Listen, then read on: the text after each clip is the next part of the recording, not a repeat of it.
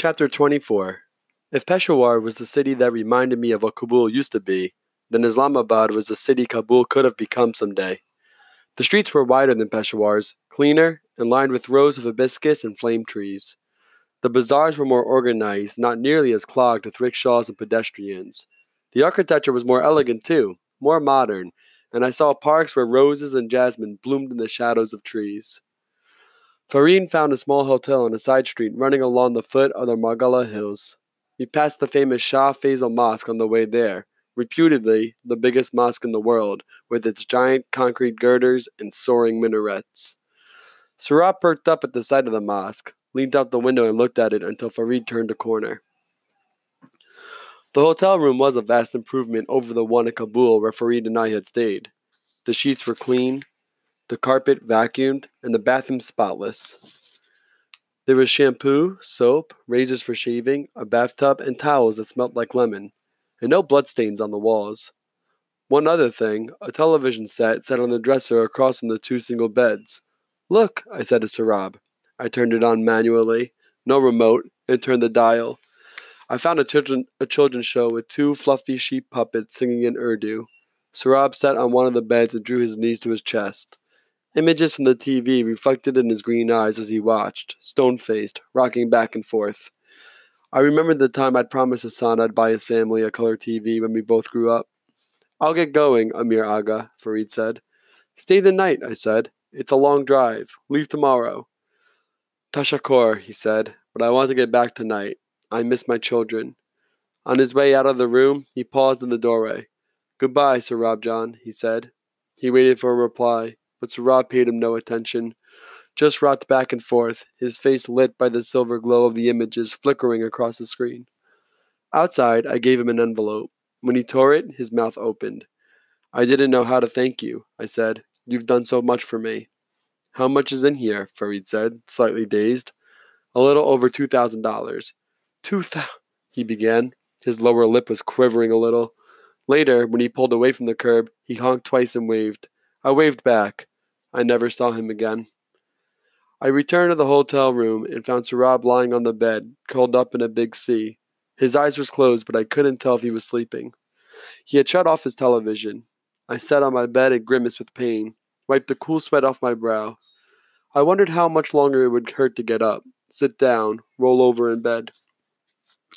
I wondered when I'd be able to eat solid food. I wondered what I'd do with the wounded little boy lying on the bed, though a part of me already knew. There was a carafe of water on the dresser. I poured a glass and took 2 of Armand's pain pills. The water was warm and bitter. I pulled the curtains, eased myself back on the bed, and lay down. I thought my chest would rip open. When the pain dropped a notch and I could breathe again, I pulled the blanket to my chest and waited for Armand's pills to work. When I woke up, the room was darker. The slice of sky peeking between the curtains was the purple of twilight, turning into night. The sheets were soaked and my head pounded. I'd been dreaming again, but I couldn't remember what it had been about. My heart gave a sick lurch when I looked at Sarab's bed and found it empty. I called its name. The sound of my voice startled me. It was disorienting, sitting in a dark hotel room, thousands of miles from home, my body broken, calling the name of a boy I'd only met a few days ago. I called his name again and heard nothing. I struggled out of bed, checked the bathroom, looked in the narrow hallway outside the room. He was gone. I locked the door and hobbled to the manager's office in the lobby, one hand clutching the rail along the walkway for support. There was a fake, dusty palm tree in the corner of the lobby, of flying pink flamingos on the wallpaper. I found the hotel manager reading a newspaper behind the Formica top check-in counter. I described Sarab to him, asked if he'd seen him. He put down his paper and took off his reading glasses. He had greasy hair and a square-shaped little mustache, speckled with gray. He smelled vaguely of some tropical fruit I couldn't quite recognize. "Boys, they like to run around," he said, sighing. "I have 3 of them. All day they are running around, troubling their mother." He fanned his face with the newspaper, staring at my jaws. "I don't think he's out running around," I said, "and we're not from here. I'm afraid he might get lost." He bobbed his head from side to side. "Then you should have kept an eye on the boy, mister." I know, I said, but I fell asleep, and when I woke up, he was gone. Boys must be tended to, you know. Yes, I said, my pulse quickening. How could he be so oblivious to my apprehension? He shifted the newspaper to his other hand, resumed the fanning. They want bicycles now. Who? My boys, he said. They're saying, Daddy, Daddy, please buy us bicycles and we'll not trouble you. Please, Daddy. He gave a short laugh through his nose. Bicycles. Their mother will kill me, I swear to you. I imagined Sir Rob lying in a ditch or in the trunk of some car, bound and gagged. I didn't want his blood on my hands, not his too. Please, I said. I squinted, read his name tag on the lapel of a short-sleeved blue cotton shirt. Mr. Fayez, have you seen him? The boy? I bit down. Yes, the boy who came with me. Have you seen him or not? For God's sake. The fanning stopped. His eyes narrowed. No getting smart with me, my friend. I am not the one who lost him.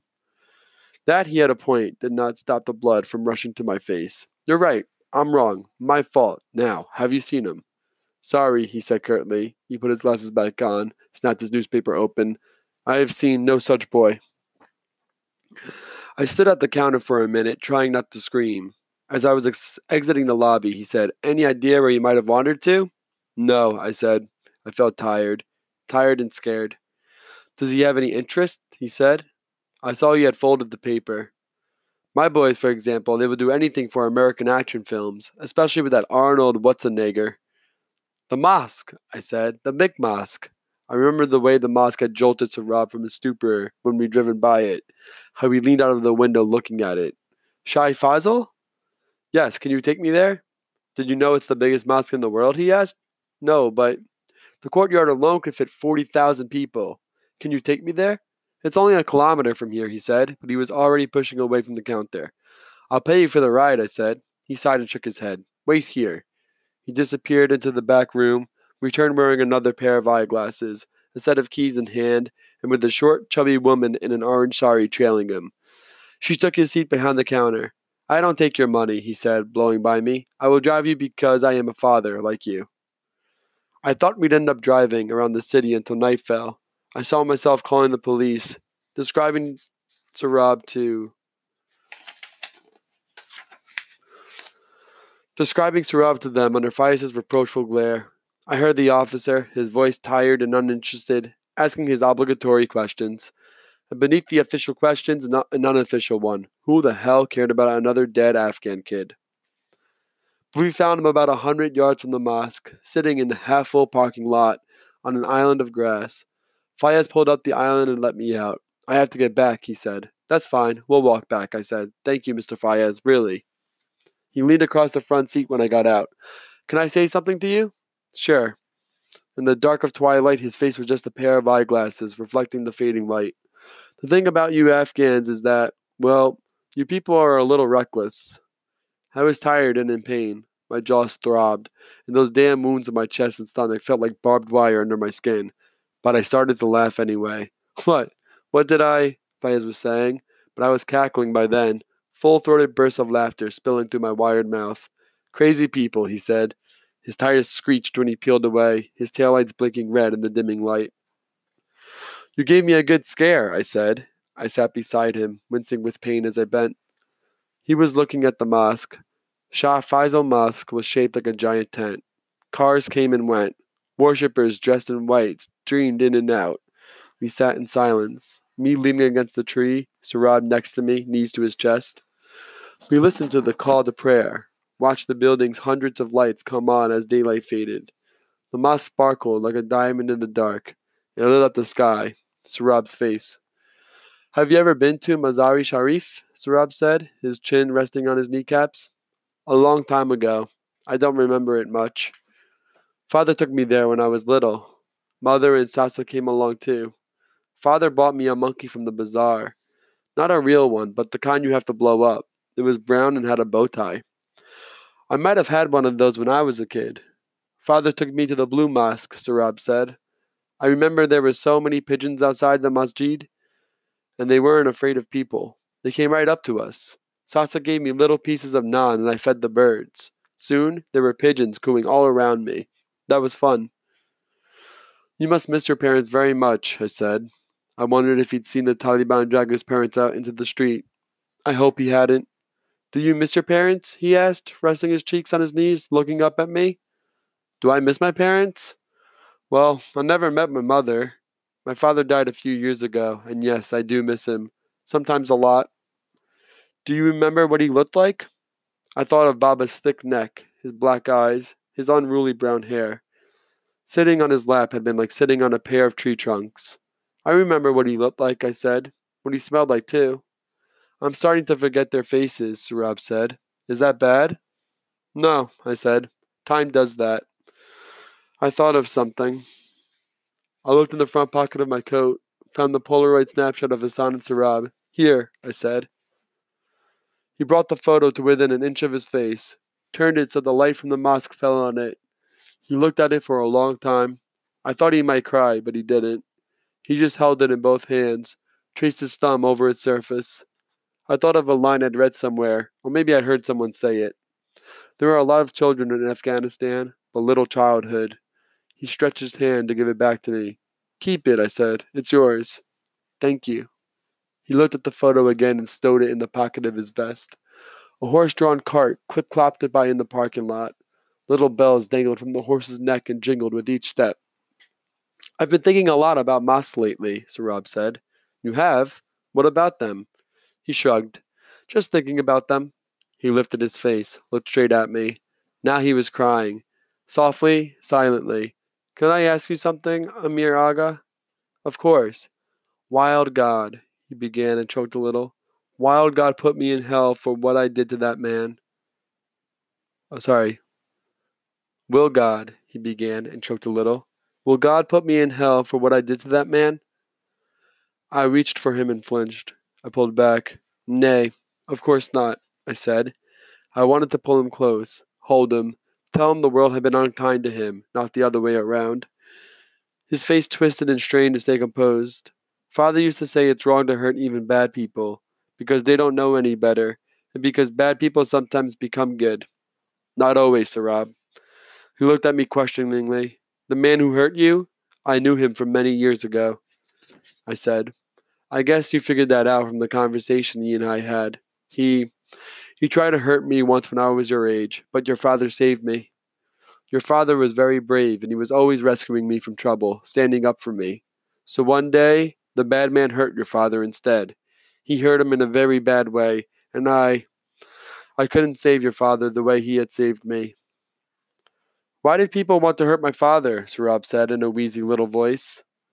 He was never mean to anyone. You're right. Your father was a good man. But that's what I'm trying to tell you, Sarab John. That there are bad people in this world, and sometimes bad people stay bad. Sometimes you have to stand up to them. What you did to that man is what I should have done to him all those years ago. You gave him what he deserved, and he deserved even more. Do you think Father is disappointed in me? I know he's not, I said. You saved my life in Kabul. I know he is very proud of you for that. He wiped his face with the sleeve of his shirt. It burst a bubble of spittle that had formed on his lips. He buried his face in his hands and wept a long time before he spoke again. I miss father, and mother too, he croaked. And I miss Sasa and Rahim Khan Sahib. But sometimes I'm glad they're not here anymore. Why? I touched his arm. He drew back. Because, he said, gasping and hitching between sobs. Because I don't want them to see me. I'm so dirty. He sucked in his breath and let it out in a long, wheezing cry. I'm so dirty and full of sin. You're not dirty, Sarab, I said. Those men, you're not dirty at all. They did things. The bad man and the other two, they did things to me. You're not dirty and you're not full of sin. I touched his arm again and he drew away. I reached again gently and pulled him to me. I won't hurt you, I whispered. I promise. He resisted a little, slackened. He let me draw him to me and rested his head on my chest. His little body convulsed in my arms with each sob. A kinship exists between people who fed from the same breast. Now, as the boy's pain soaked through my shirt, I saw that a kinship had taken root between us, too. What had happened in that room with Asef had irrevocably bounded us.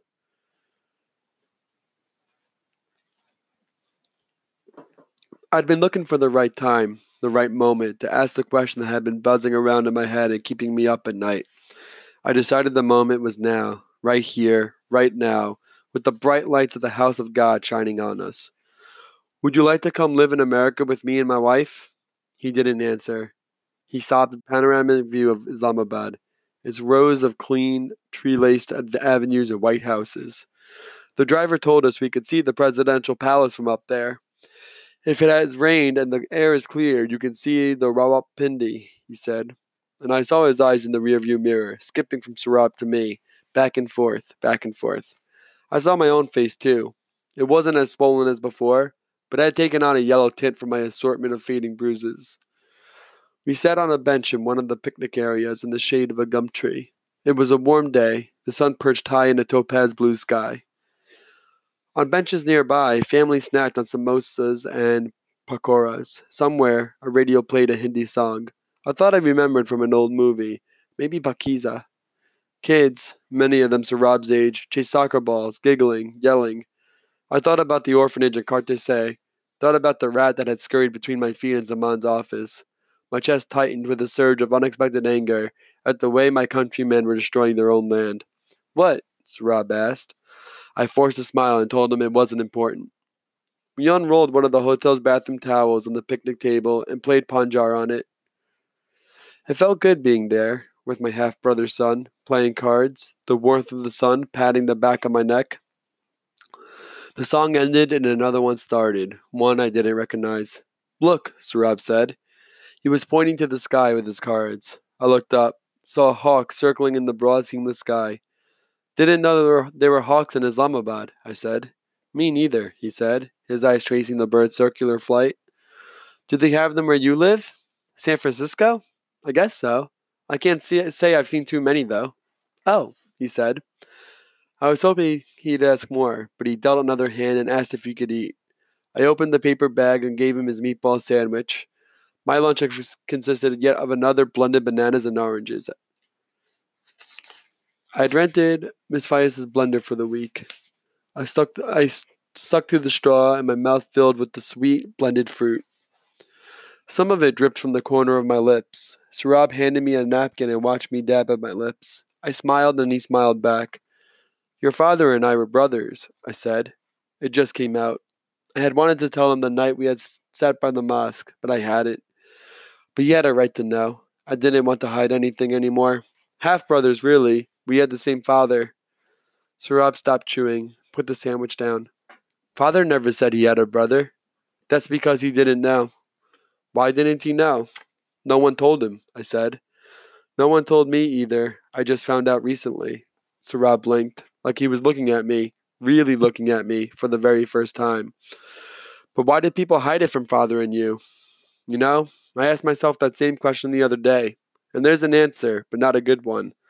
Let's just say they didn't tell us because your father and we weren't supposed to be brothers. Because he was a Hazara? I willed my eyes to stay on him. Yes. Did your father? He began, eyeing his food. Did your father love you and my father equally? I thought of a long day at Agarga Lake when Baba had allowed himself to pat Hassan on the back when Hassan's stone had outskipped mine. I pictured Baba in the hospital room, beaming as they removed the bandages from Hassan's lips. I think he loved us equally, but differently. Was he ashamed of my father? No, I said. I think he was ashamed of himself. He picked up the sandwich and nibbled at it silently.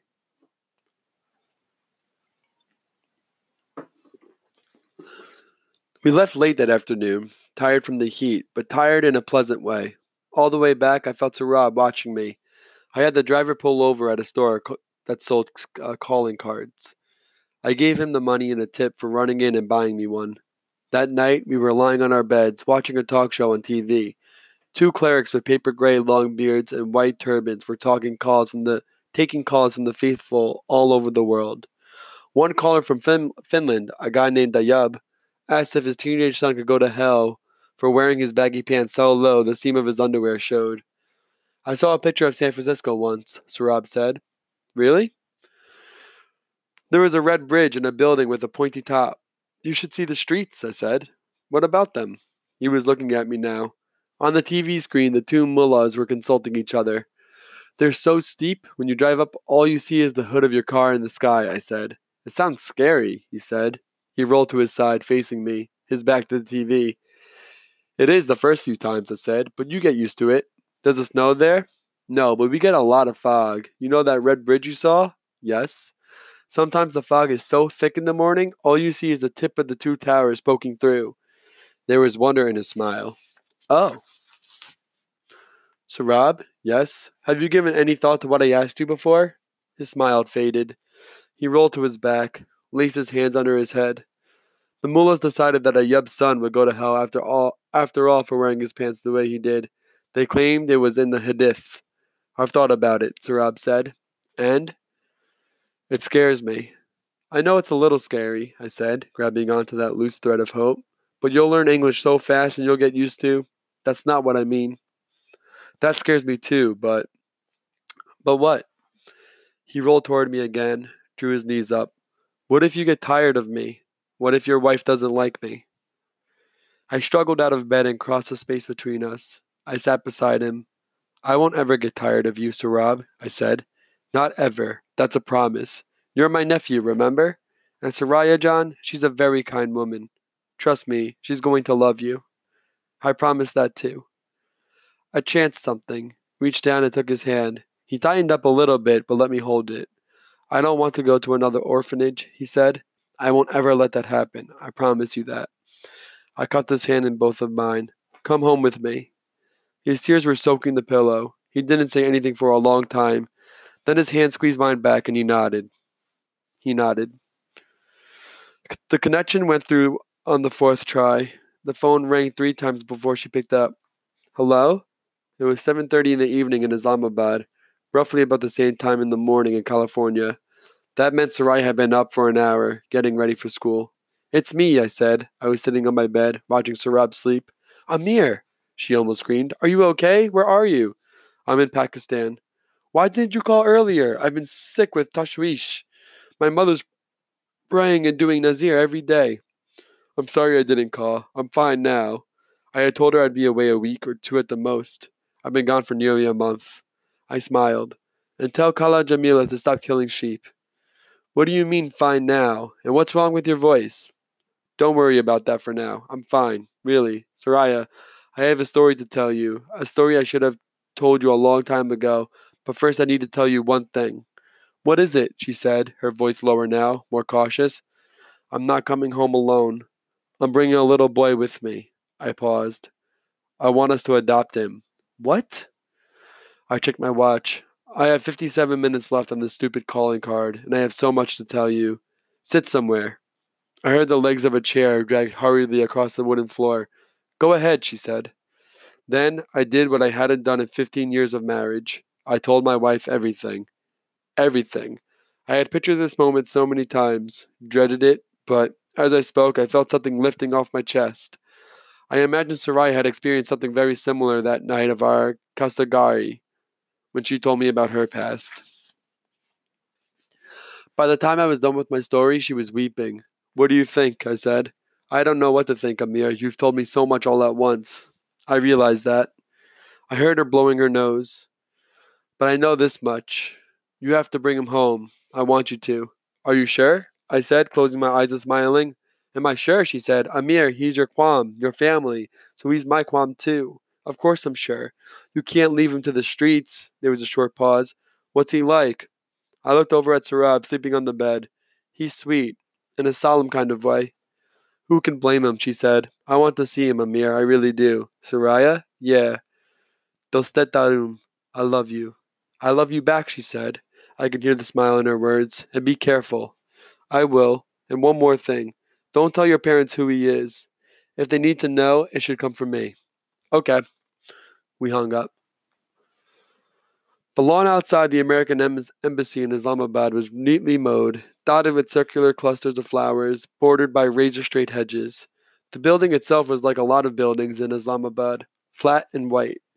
We passed through several roadblocks to get there, and 3 different security officials conducted a body search of me after the wires of my jaw set off the metal detectors.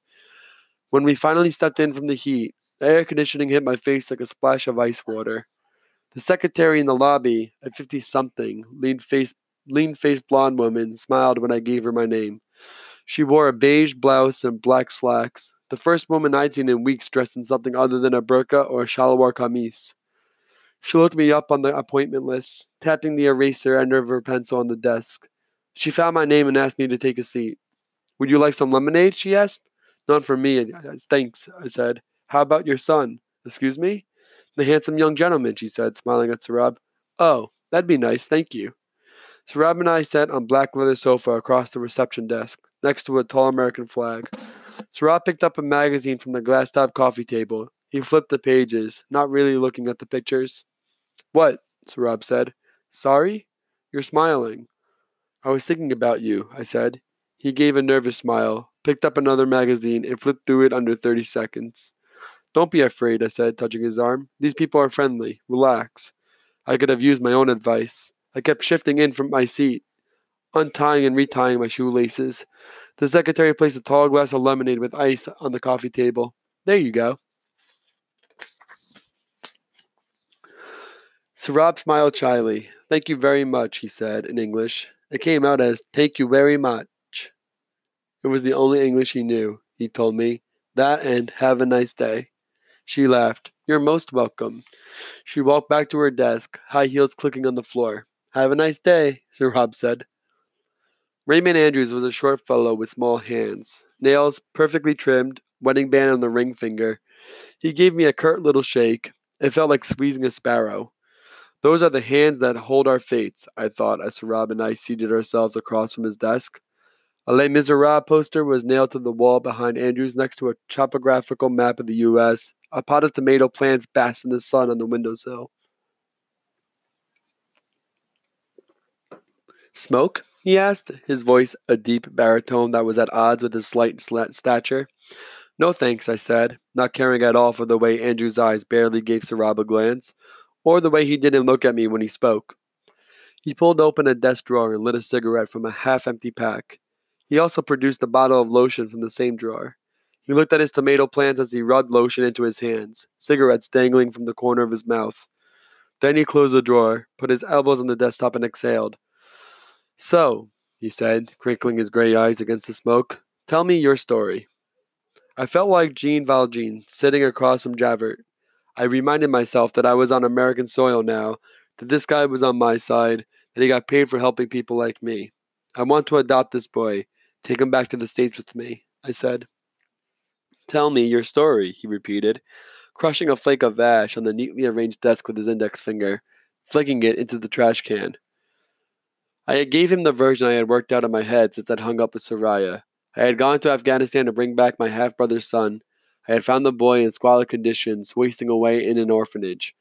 I had paid the orphanage director a sum of money and withdrawn the boy. Then I had brought him to Pakistan. You are the boy's half-uncle. Yes.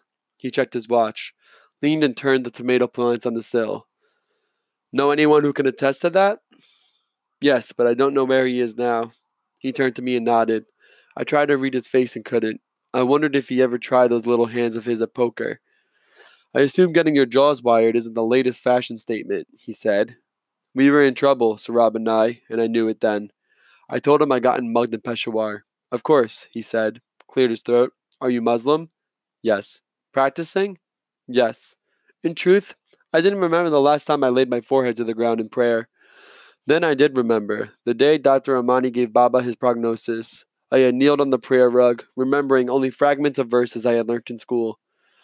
Helps your case some, but not much, he said, scratching a spot on the flawless part in his sandy hair. What do you mean? I asked. I reached for Sarab's hand, intertwined my fingers with his. Sarab looked uncertainly from me to Andrews. Chapter 24, Part 2. There's a long answer, and I'm sure I'll end up giving it to you. You want the short one first? I guess, I said. Andrews crushed a cigarette, his lips pursed. Give it up. I'm sorry? Your petition to adopt this young fellow. Give it up. That's my advice to you. Duly noted, I said. Now perhaps you'll tell me why. That means you want the long answer, he said, his voice impassive, not reacting at all to my curt tone. He pressed his hands palm to palm, as if he were kneeling before the Virgin Mary. Let's assume the story you gave me is true, though I'd bet my pension a good deal of it is either fabricated or omitted. Not that I care, mind you. You're here, he's here, that's all that matters.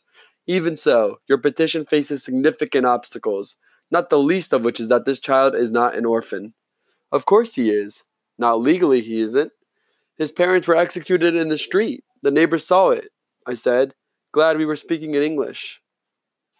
You have death certificates? Death certificates? This is Afghanistan we're talking about.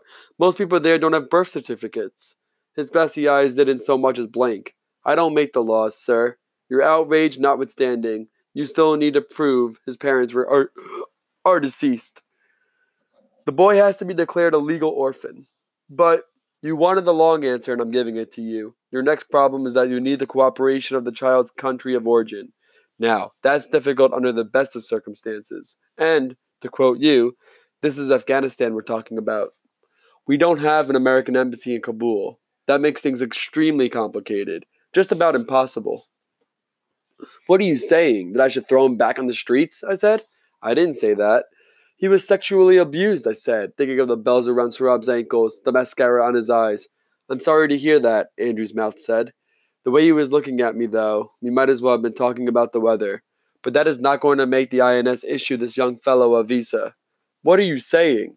I'm saying that if you want to help, send money to a reputable relief organization. Volunteer at a refugee camp.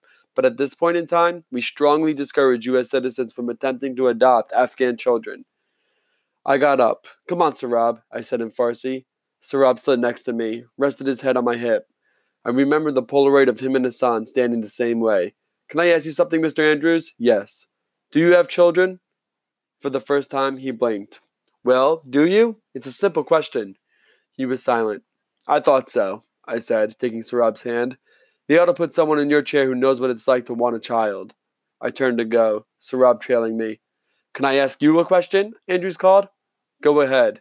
Have you promised this child you'll take him with you? What if I have? He shook his head.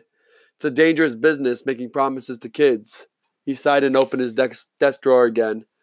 You mean to pursue this? He said, rummaging through papers. I mean to pursue this. He produced a business card. Then I advise you get a good immigration lawyer. Omar Faisal works here in Islamabad. You can tell him I sent you. I took the card from him. Thanks, I muttered. Good luck, he said, as we exited the room. I glanced over my shoulder. Andrews was standing in a rectangle of sunlight, absently staring out the window.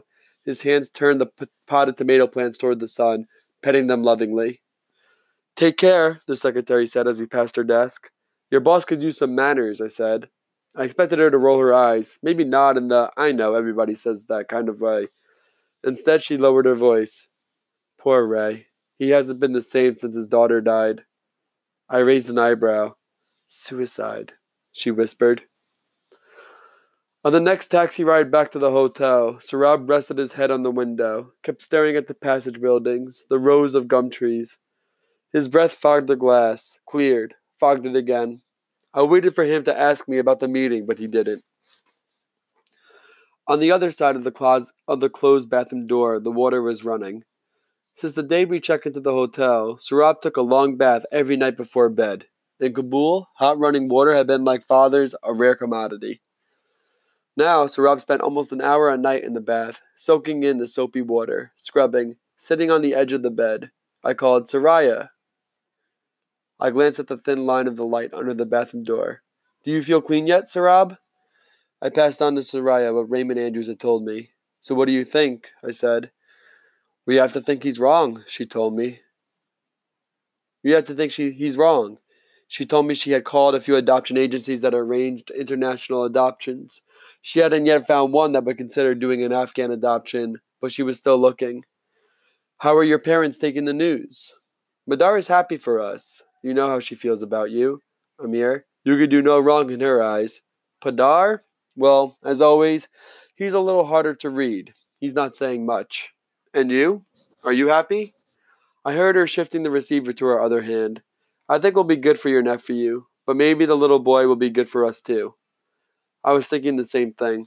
I know it sounds crazy, but I find myself wondering what his favorite Korma will be, or his favorite subject in school. I picture myself helping him with homework. She laughed. In the bathroom, the water had stopped running. I could hear Sarab in there, shifting in the tub, spilling water over the sides. You're going to be great, I said.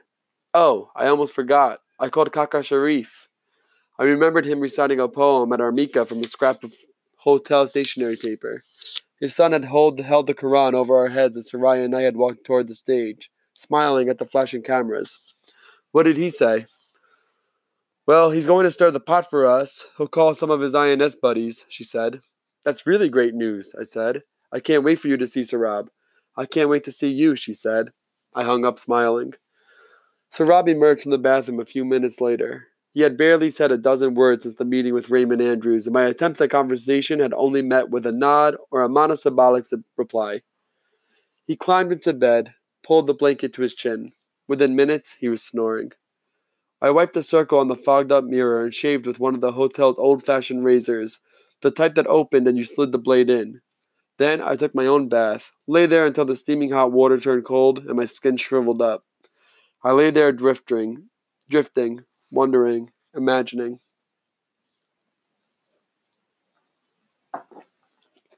Omar Faisal was chubby, dark, had dimpled cheeks, black button eyes, and an affable gap-toothed smile. His thinning gray hair was tied back in a ponytail. He wore a brown corduroy suit with leather elbow patches and carried a worn, overstuffed briefcase. The handle was missing, so he clutched the briefcase to his chest. He was the sort of fellow who started a lot of sentences with a laugh and an unnecessary apology like, "I'm sorry, I'll be there at 5." Laugh. When I had called him, he had insisted on coming out to meet us. "I'm sorry, the cabbies in this town are sharks," he said in perfect English without a trace of an accent. "They smell a foreigner, they triple their fares." He pushed through the door, all smiles and apologies, wheezing a little and sweating. He wiped his brow with a handkerchief and opened his briefcase, rummaged in it for a notepad, and apologized for the sheets of paper that spilled on the bed. Sitting cross-legged on his bed, Sarab kept one eye on the muted television, the other on the harried lawyer. I told him in the morning that Faisal would be coming in, and he had nodded, almost asked something, and had just gone on watching a show with talking animals. "Here we are," Faisal said, slipping open a yellow legal notepad. "I hope my children take after their mother when it comes to organization. I'm sorry, probably not the sort of thing you want to hear from your prospective lawyer, eh?" He laughed. "Well, Raymond Andrews thinks highly of you." "Mr. Andrews, yes, decent fellow. Actually, he rang me and told me about you." "He did?" "Oh, yes." "So you're familiar with my situation?" Faisal dabbed at the sweat beads above his lips. "I'm familiar with the version of the situation you gave Mr. Andrews," he said, his cheeks dimpled with a coy smile. He turned to Sarab. "This must be the young man who's causing all the trouble," he said in Farsi. "This is Sarab," I said. "Sarab, this is Mr. Faisal, the lawyer I told you about." Sarab slid down the side of his bed and shook his hand with Omar Faisal. "Salam alaikum," he said in a low voice. "Alaikum salam, Sarab," Faisal said. "Did you know you are named after a great warrior?" Sarab nodded, climbed back onto his bed, and lay on his side to watch TV. "I didn't know you spoke Farsi so well," I said in English. "Did you grow up in Kabul?" "No, I was born in Karachi, but I did live in Kabul for a number of years." "Shari now, near the Haji Yaqub Mosque," Faisal said. "I grew up in Berkeley, actually. My father opened a music store there in the late 60s. Free love, headbands, tie-dyed shirts, you name it." He leaned forward. "I was at Woodstock." "Groovy," I said, and Faisal laughed so hard that he started sweating all over again. "Anyway," I continued, "what I told Mr. Andrews was pretty much it, save for a thing or two, or maybe 3. I'll give you the uncensored version." He licked a finger and flipped to a blank page, uncapped his pen. "I'd appreciate that, Amir, and why don't we just keep it in English from here on out?" "Fine." I told him everything that had happened. Told him about my meeting with Rahim Khan, the trek to Kabul, the orphanage, the stoning at Ghazi Stadium. "God," he whispered, "I'm sorry. I have such fond memories of Kabul. Hard to believe it's the same place you're telling me about. Have you been there lately?" "God, no." "It's not Berkeley, I'll tell you that," I said. "Go on." I told him the rest. The meeting with Asef, the fight, Sarab and his slingshot, our escape back to Pakistan. When I was done, he scribbled a few notes, breathed in deeply, and gave me a sober look. "Well, Amir, you got a tough battle ahead of you." "One I can win?" He capped his pen.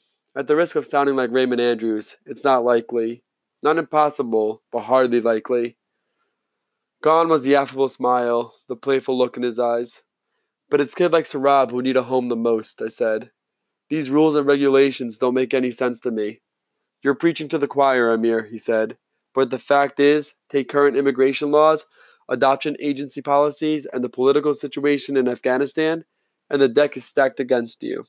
I don't get it, I said. I wanted to hit something. I mean, I get it, but I don't get it. Omar nodded, his brow furrowed. Well, it's like this. In the aftermath of a disaster, whether it be natural or man-made, and the Taliban are a disaster, Amir, believe me, it's always difficult to ascertain that a child is an orphan. Kids get displaced in refugee camps, or parents just abandon them because they can't take care of them. Happens all the time. So the INS won't grant a visa unless it's clear the child meets the definition of an eligible orphan. I'm sorry, I know it sounds ridiculous, but you need death certificates. You've been to Afghanistan, I said. You know how improbable that is. I know, he said. But let's suppose it's clear that the child has no surviving parent. Even then, the INS thinks it's good adoption practice to place the child with someone in his own country so his heritage can be preserved. What heritage? I said. The Taliban have destroyed what heritage Afghans had. You saw what they did to the giant Buddhas in Bamiyan. I'm sorry, I'm telling you how the INS works, Amir, Omar said, touching my arm. He glanced at Sarab and smiled. Turned back to me. Now, a child has to be legally adopted according to the laws and regulations of his own country. But when you have a country in turmoil, say a country like Afghanistan, government offices are busy with emergencies and processing adoptions won't be a top priority. I sighed and rubbed my eyes. A pounding headache was settling in just behind them.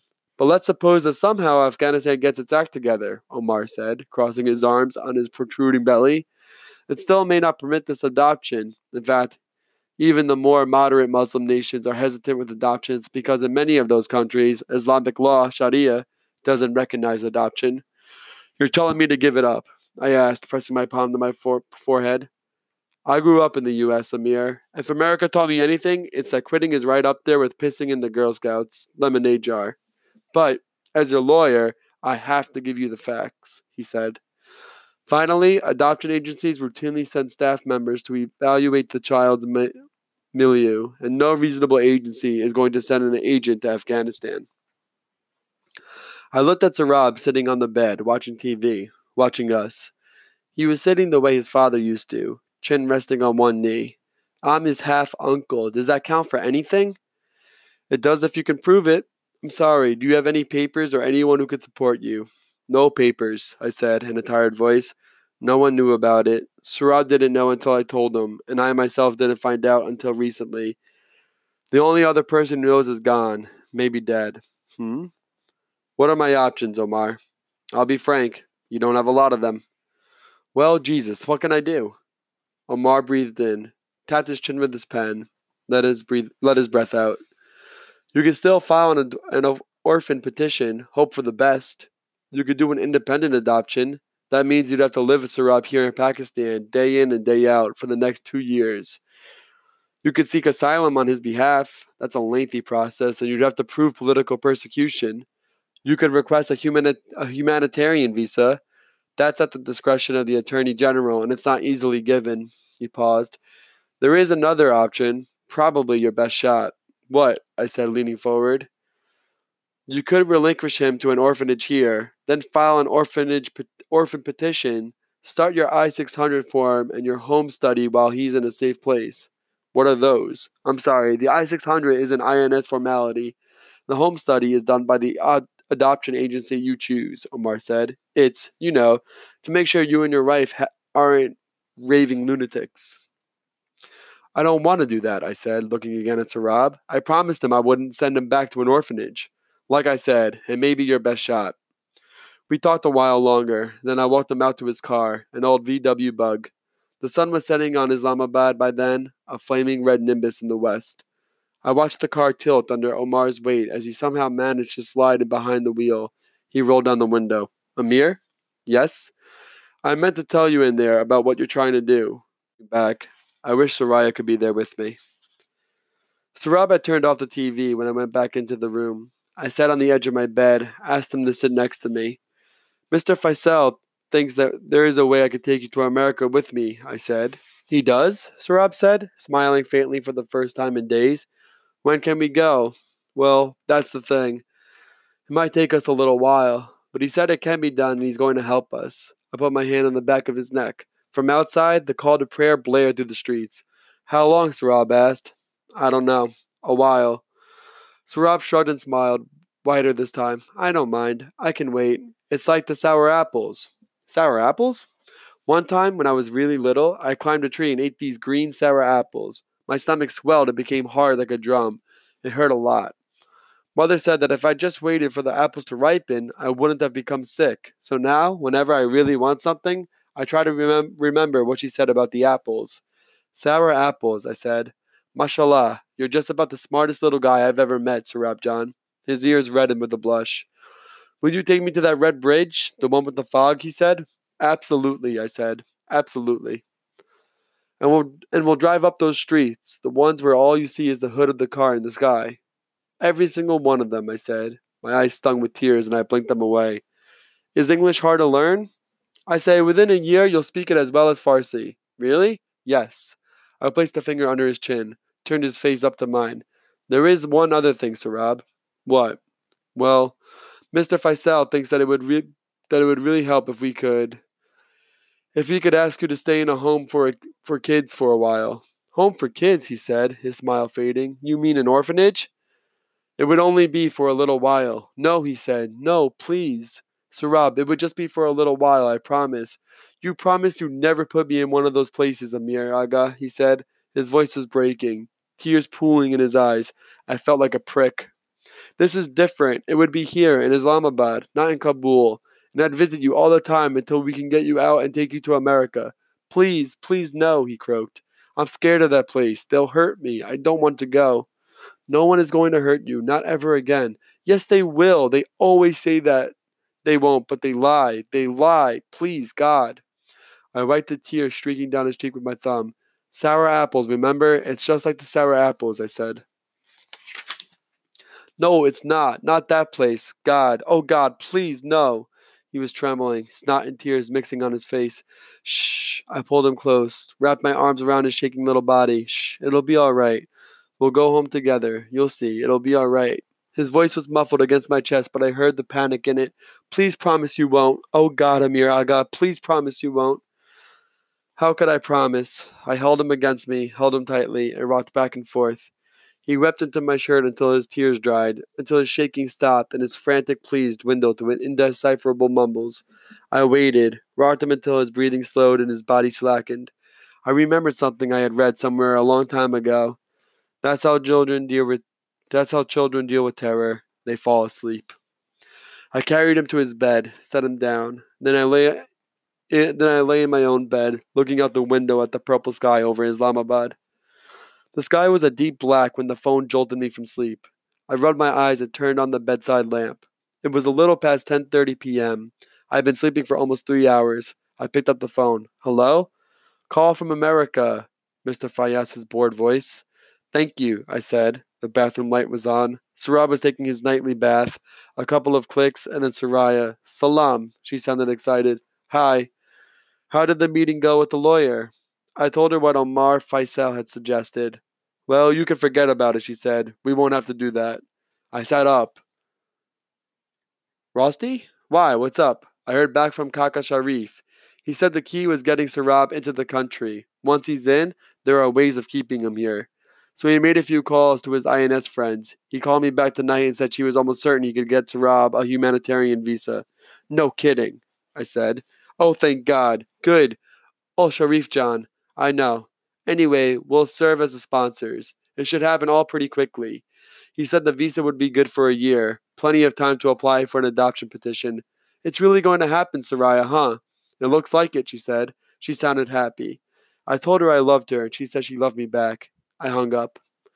Sarab, I called, rising from my bed. I have great news. I knocked on the bathroom door. Sarab, Soraya John just called from California. We won't have to put you in the orphanage. Sarab, we're going to America, you and I. Did you hear me? We're going to America. I pushed the doors open, stepped into the bathroom. Suddenly, I was on my knees, screaming through my clenched teeth, screaming until I thought my throat would rip and my chest explode. Later, they said I was still screaming when the ambulance arrived. Jesus.